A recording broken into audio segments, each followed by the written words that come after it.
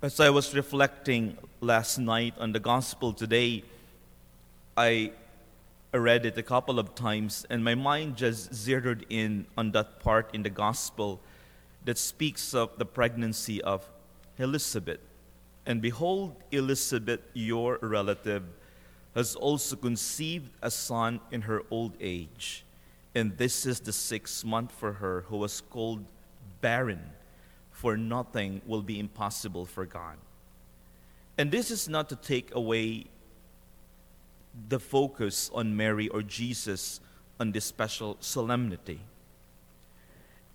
The barrenness of Elizabeth was the experience of the world and of humanity after the fall of man, when sin entered the world.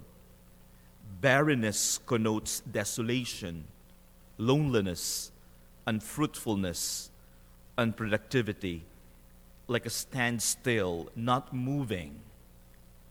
That was creation after the fall. Creation had to be watered again in order to become lush, to be verdant, productive, life-giving. And the yes or the fiat of Mary was the beginning of the transformation of the entire creation, including the recovery of the human dignity that we lost because of the fall. Have you ever experienced in your life when things seems to be not moving, not improving, in standstill? Whether it be in our personal relationships, career, or just life in general, things are just in standstill, static.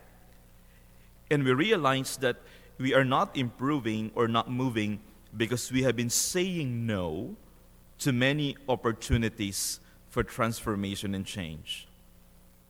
At the beginning of the pandemic, I bought a few portable exercise equipments that I can use at home.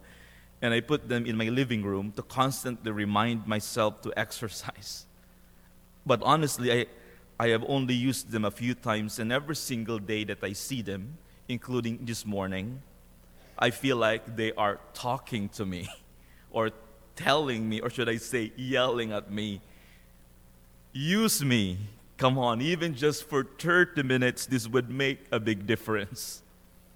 But I've only said yes a few times and said no most of the time.